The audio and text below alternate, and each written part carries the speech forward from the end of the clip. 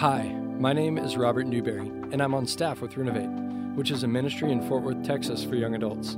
This week, Josh Story is preaching, giving us the gospel's antidote for when you hate your job. We hope you enjoy.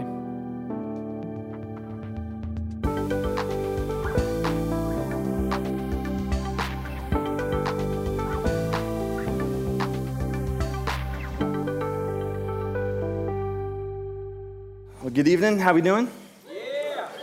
Good deal. All right, let's go Genesis chapter 1. It's the first chapter of the first book. I'm making it easy on you. Genesis chapter 1. And as you're turning there, I want to tell you about my dream internship. Excited? It was the summer after my junior year of college, and I scored literally the dream internship. It was incredible. I had been asked to go work at this really cool advertising agency in Dallas, and I remember being so excited because I had binge-watched Mad Men for a semester, and so I was really excited about drinking old fashions at 11 o'clock in the morning. That sounded cool. And I was like, all right, I'm going to go, and we're going to do this really cool advertising thing. And so I show up, and I get on the elevator, and I hop off, and guys, I can only describe this place as like the corporate version of Narnia. It was incredible because I hop off and I look around and it has everything. There's ping pong tables and Xboxes and beanbag chairs, and there's free food and free drinks and trendy creative people and like all these things. And I hop off and I think, this is incredible. This is going to be phenomenal. I can't wait. Like, let's go, let's write some copy and let's do some advertising stuff, right? And I was just so excited about this job because this job just seemed cool. Like, this place was the sweetest place to ever work, and I couldn't be more excited about this job. Well, that excitement barely outlasted orientation because I quickly realized that as cool as this place was, I was still an intern. And I realized that because my first task wasn't to sign Coca-Cola. My first task was to go to the post office and get stamps. They're like, do you know what stamps are? I'm like, yes, I did. They're like, great, buy 12 of them. I'm like, fantastic. So all of a sudden I realized I'm just bottom of the barrel kind of intern. Which came as a shock to me because I don't know if they were aware, but I was 2 semesters away from having a bachelor's degree. And some of you guys know. And on top of that, I spent 3 whole years sitting in classes learning and reading books about this very thing. Like, I shouldn't have been a stamp buying, copy making, coffee running intern, right? I should have been the kind of intern that did cool things and did made waves and was actually promoting and providing and contributing something, right? But at the end of the day, I was just an intern. And in that moment, I came to this big realization that I hated my job. I was like, this is the worst. As cool as this place might be, this job is the worst. Now, I bring that up because maybe your experience has been not exactly the same, but my guess is that at some point, you have had this kind of realization that you don't necessarily like your job all the time. In fact, maybe you're in here and you're like, yes, that is me. I can't stand what I do. Maybe you got this dream job right out of college, and it didn't take long before that dream job kind of felt more like a nightmare, right? Or maybe you work for this really prestigious company, and every time you say where you work, people are like, ooh, that's amazing, right? But you dread going to work. You wake up every day and you just can't stand going to work. The company culture is awful. Your management is awful. Your tasks are beneath you, right? Or maybe right now your job is to be a student, and that's the worst. And there's all these things, right? And maybe, just maybe, you're in here and you think, man, I don't really like where I'm at. I don't really like my job. If that's you, you're not alone, actually. We are a generation that is unbelievably discontent with our work. Let me read to you just a couple stats that I found this week as I was studying. According to a recent Gallup poll, I think that this is interesting, 29% of millennials are engaged at work. That's cool.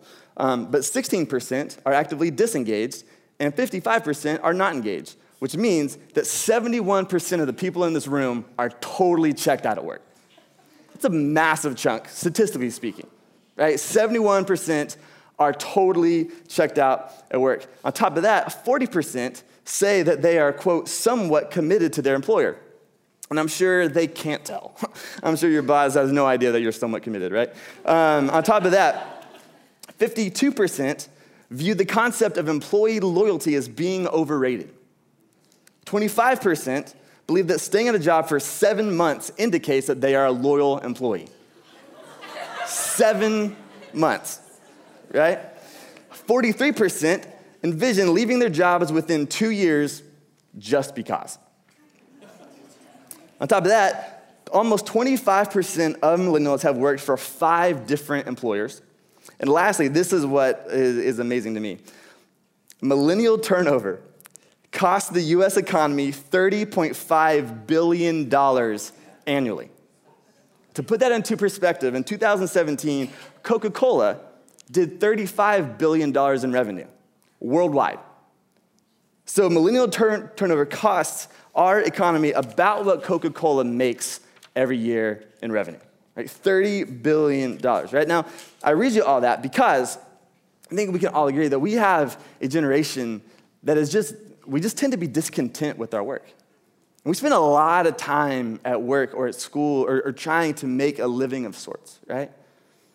And there is nothing more draining than knowing that what you spend the majority of your time doing is just exhausting. But what if it didn't have to be like that? What if we could have a perspective that when we got out of bed in the morning, our first thought wasn't dread, but it was joy?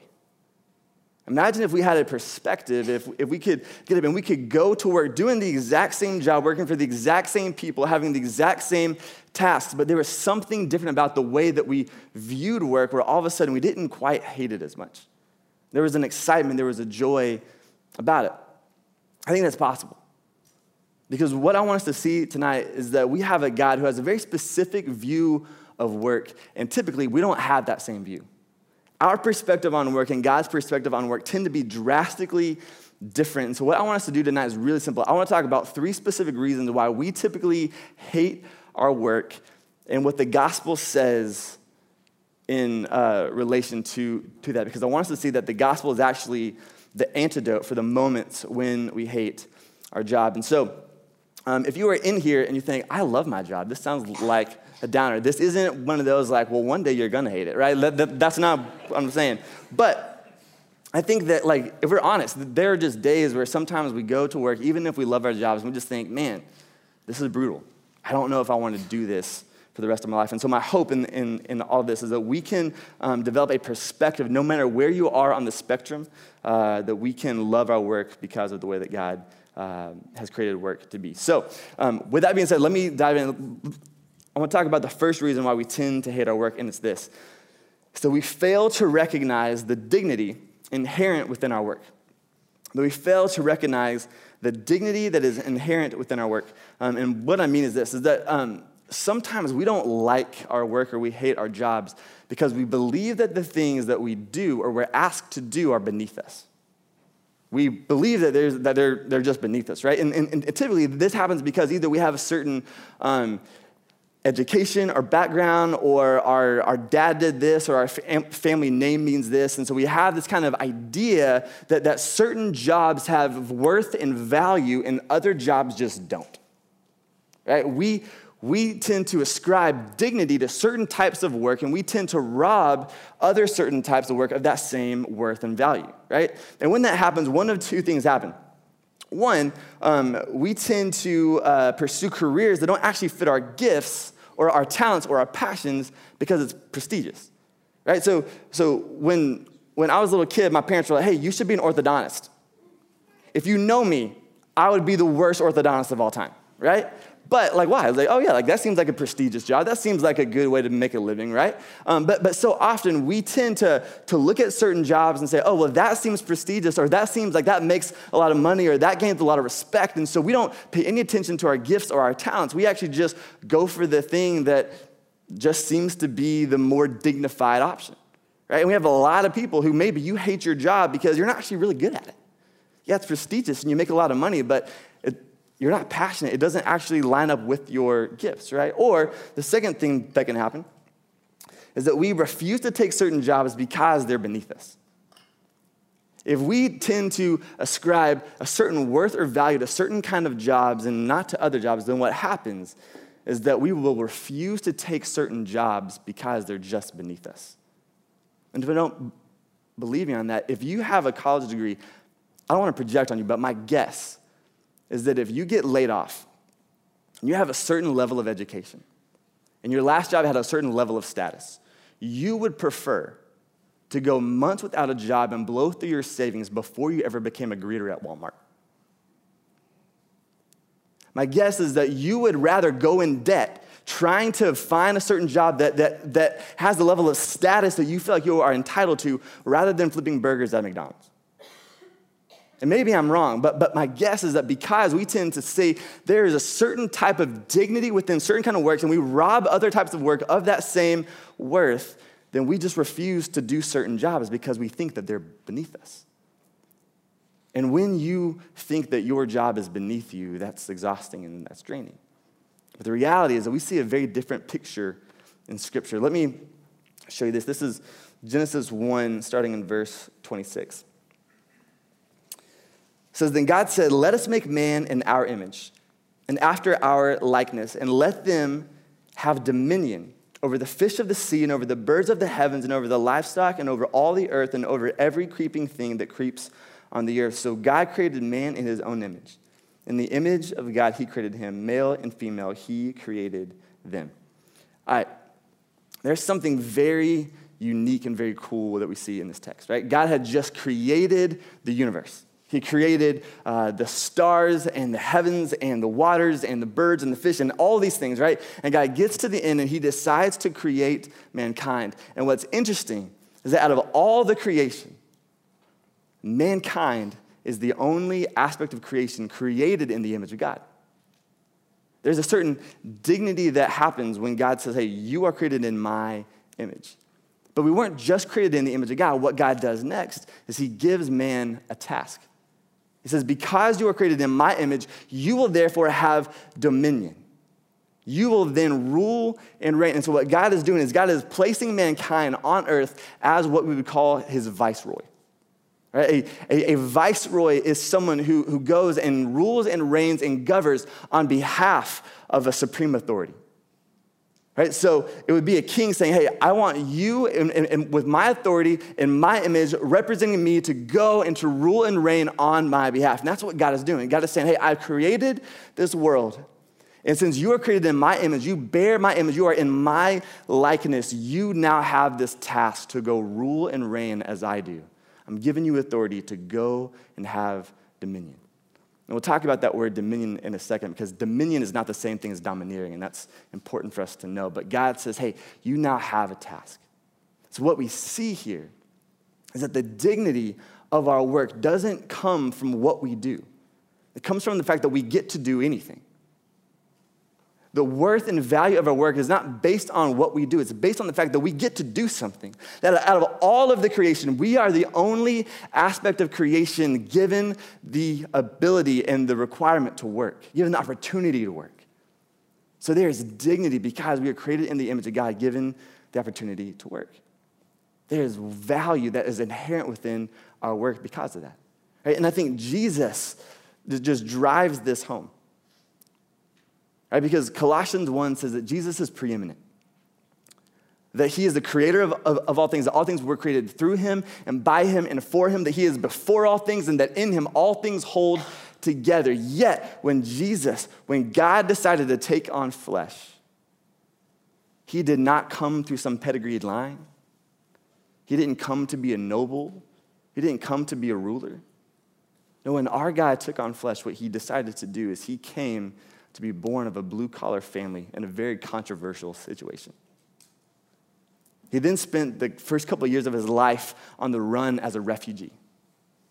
And by the time he finally made it back to his podunk hometown of Nazareth, he became a carpenter just like his carpenter dad.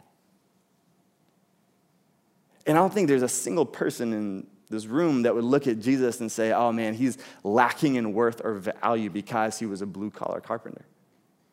No, Jesus sets the tone for us and lets us know that our worth and our value is not based in what we do, but based on the fact that we get to do something. And Jesus set that pace. And so the point of all that is that if you are in the room and you are frustrated with your work because you feel like your job or the tasks or the things being asked of you are beneath you, one, I would say you you might need to check your pride. You might need to check your pride. But you also might need to just stop and try to identify the dignity and the worth and the value in what you get to do because you have been given the task to work, because you're created in the image of God. But on the flip side, if you are in the room and you feel shame because you look at your work and you feel like, there's not a whole lot of dignity to what I do, there is. The beauty of this is that the way that God has created work to function, we should never feel shame for the things that we do. We should never feel arrogance, but we should also never feel shame because there is inherent worth and value that sometimes we just miss. And so first, I want us to see that there is inherent dignity and worth and value in what we do. And if we fail to recognize that, then we will come to a place where we just don't like what we do and we are exhausted. Here's the second reason why we tend to hate our work. It's because we don't understand the purpose of our work. We tend to hate our jobs because we don't understand the purpose of our work. And what I mean is that there are few things as draining in the world as going to a job where you feel like it's just meaningless, where it's purposeless, where you're not contributing to anything. But what we see in Scripture is that everything that we do has a very specific purpose, and we see it in the next verse. Look at verse 28.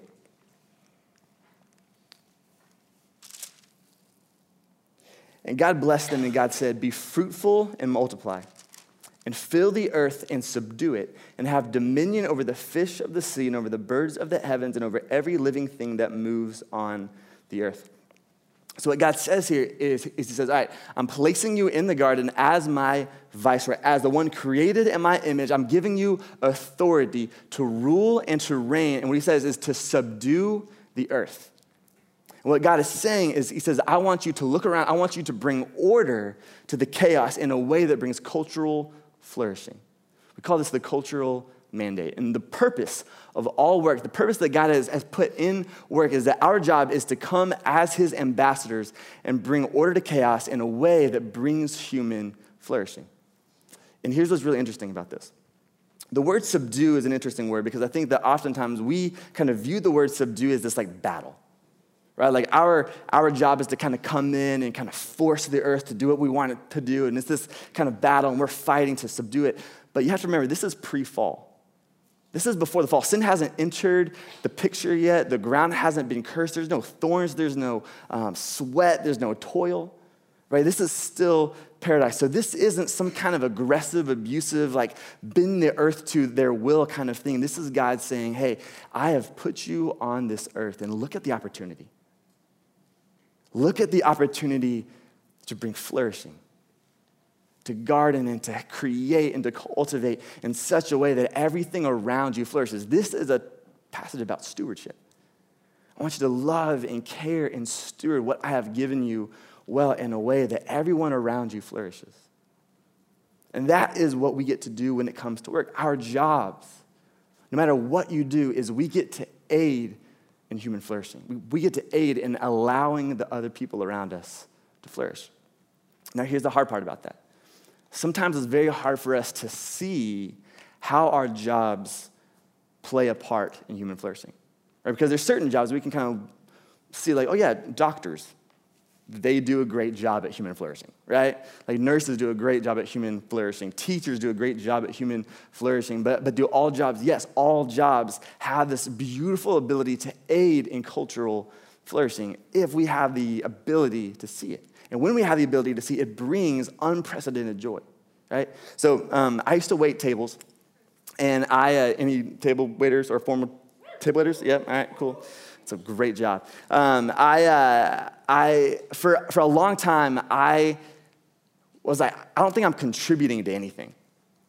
Obesity maybe, but other than that, like I'm not really contributing to anything, right? Like I'm just refilling drinks and like taking orders, like, but I'm not like, my job kind of lacks purpose. And the reason I thought like that is because I didn't see the beauty of what I got to do. I didn't see, man, my job actually does aid in cultural flourishing. I didn't have the perspective, though, to see that, man, there were nights when I had the opportunity to look at two exhausted parents who were on a much-needed date night and get to help them have a phenomenal night. I couldn't see the fact that I had this unique ability to see a guy on an awkward first date and do everything in my power to set him up to win, right? like, want to talk about human flourishing? Like, help a brother out, you know what I mean? Like, I didn't have the ability to see a group of old friends who finally got together for the first time after a long time and just say, hey, what can I do to make this night phenomenal? What can I do to help this be one of the most memorable nights of your life? Like, if I had that perspective, I would have loved going to work. Because as random as I thought my job was, like, I had this beautiful ability to help aid in human flourishing. But I just didn't have the perspective. A few weeks ago, I had to call a plumber because we had this like kind of standing water in our dishwasher, and I'm not a plumber, but I know that that's not right. And so I call him, and he shows up, and I had never met a plumber who was so stoked about plumbing in my life, and it was incredible. I was in awe because he comes and he fixes our problem, but then he's looking at our pipes and he says, "Who put your pipes together?" I'm like, I have no idea. Not me. And he goes, whoever put your pipes together should be arrested. He's like, this is awful. He's like, can I fix your pipes? He's like, I won't charge you any extra, but man, like I in good conscience can't leave here knowing that your pipes look like this. And he sits down and for 45 minutes, free of charge, he just rebuilds my entire sink. And I was sitting there, I'm like, why are you doing that? And this is a dude that understood that his job as a plumber was to aid in human flourishing. That he went above and beyond because he saw something and said, I can't leave knowing that your house isn't going to function the way that it could. Right? And so the question for us is, do you have the ability to look at your job and identify where you get to play a part in aiding in human flourishing? Because I don't care if you are delivering babies or delivering pizza. You have the ability to play a part in helping the people around you flourish. The question is, man, can we see that? Can we recognize that? Right? But here's the last thing, the last reason why we tend to hate our jobs. It's because we believe that our jobs exist to satisfy us. The third reason we hate our jobs is because we believe that our jobs exist to satisfy us. And what I mean is that there are certain things that we crave, certain things that we all long for. And what we typically do is we turn to our jobs to fill the deepest longings in our heart. Because something has changed where we don't view our jobs as simply a way to pay our bills and aid in cultural flourishing. We view our jobs as the avenue to the satisfaction that we crave. Right? So if you crave status, how easy is it to look to our job to find the status that we crave? If you crave acceptance or affirmation, how easy is it to look to our jobs to provide us with some sort of level of acceptance or affirmation or to give us an attaboy, right? Like so many of the things that we long for, if you have a desire for control, how easy is it to look to your job to provide that control, right? So we so easily look to our jobs to satisfy these kind of desires of our hearts, and what happens is we grow very discontent because it doesn't take long to realize that our jobs can't do that. Maybe for a season, but ultimately they can't. And there's a very specific reason for that. Because in Ecclesiastes 3, Solomon says something very specific. If you don't know who Solomon is, he is the wisest guy that's ever lived. He was a king. He was a baller. Like, there's not a person on that planet that had more money than him, that had more women than him, that had more parties. I mean, this dude did it all. And this dude sits down and writes this entire book to let everybody know, if you can do it, I've done it, and it's all meaningless. It's all a chasing after the wind. And in Ecclesiastes 3:11, he says something very unique. He says that God has placed eternity in the hearts of men. And what he means is that because God has placed eternity in our hearts, we long for that which is eternal. And we are dissatisfied with anything that is not eternal. And that's why when we look to our jobs to provide satisfaction, we come up wanting. Because even on your best day, even if you're in a season where you are getting affirmation and you feel loved and all these other things, all it takes is one bad performance review to wreck it.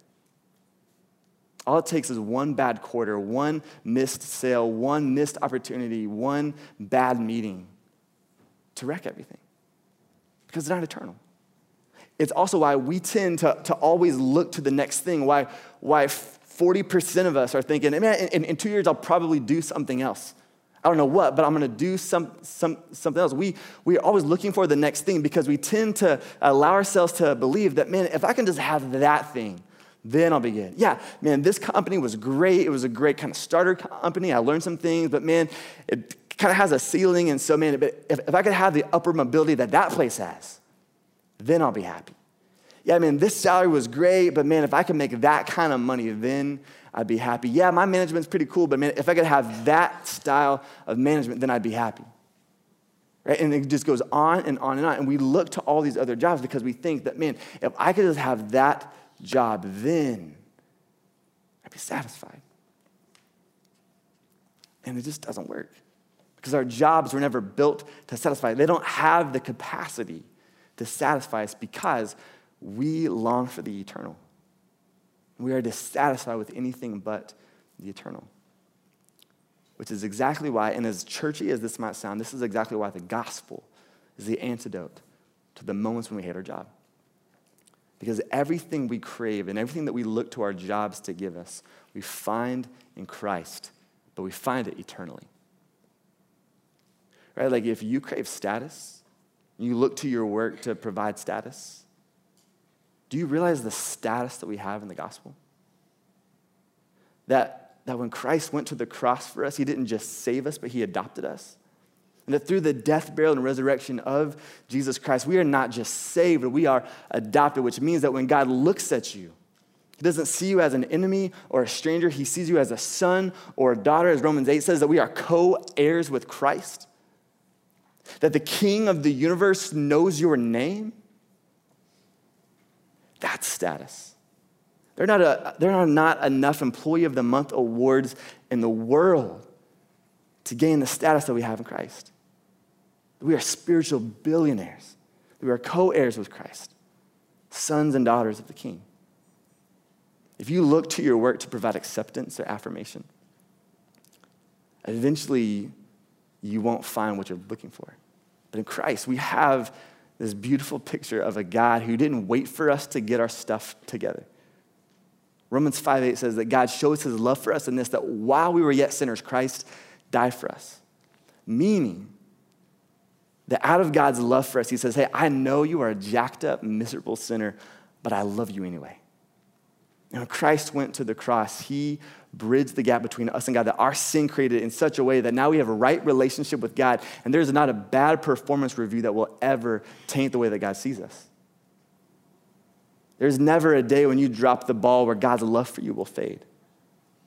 The love and the affirmation that you seek in your workplace that will eventually run out, we find in our God eternally. I could go on and on and on, but what we see in the gospel is that everything we tend to crave, the things that we long to experience eternally, we find in Christ and Christ alone. And it's easy to look at that and think, man, that sounds really churchy. But call my bluff, man. You can bounce from job to job to job trying to find something that's going to satisfy you, but you will end up exhausted. The beauty of the gospel is that we have a God who says, hey, I want to satisfy you. And I've gone to great lengths so that your hope can be found in me and me alone. And the beauty is that when we understand the gospel in such a way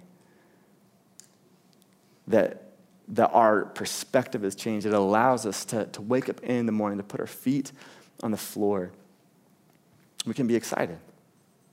We don't dread our job the same way that we did the day before because we understand, man, there is worth and value in what I'm doing, that I've been called to be someone who aids in the flourishing of those around me, and I don't have to find my identity in what I do. I don't have to look to my job to satisfy me. I can simply go and love and serve others the way that Christ has called me to.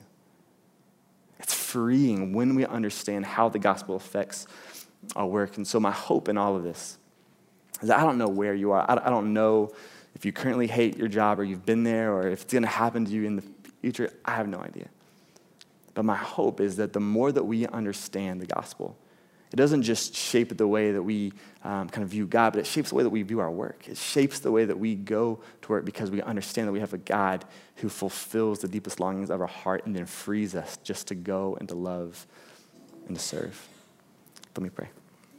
God, my hope tonight is that the gospel doesn't become a white noise, that it's not just another sermon about how you love us, but that the more that we understand the depth of who you are and what you've done and how it applies to our life, that it shapes everything about us. That it shapes the way that we interact with those that we work with. It shapes the way that we approach work. So God, my hope and my prayer is that we can be a people who get out of bed in the morning and there's joy and there's excitement because we understand the privilege that we have to go and to be ambassadors, to go and to rule and reign and aid in loving and serving the world around us. So God, my hope is that you continually shape us and you stir our hearts and you move us to a place where we want to look like you, even in the workplace. We love you. Wow, that is eye-opening. To think that 71% of our demographic is disengaged at work is hard to imagine. But it makes so much sense. In our pursuit of meaning and purpose, we so often put our hope in our job, which was never meant to satisfy us. Jesus is the only one who can give us that sense of fulfillment. And the best part is, he will never fire you or lay you off. Jesus has made it clear that there is nothing that can separate you from him ever again. What a joy we have to know that we can never be torn away from the one who gives us ultimate meaning and purpose. May we be a people who walks in that daily as we look to him to satisfy us while we go about our work. If there are still some things about that don't make sense, or you'd like to follow up and talk about how you can make this happen in your life, reach out to us at renovateftw.org or on social media at renovateftw, and we would love to talk to you. That's all from us this week. We hope to see you again soon.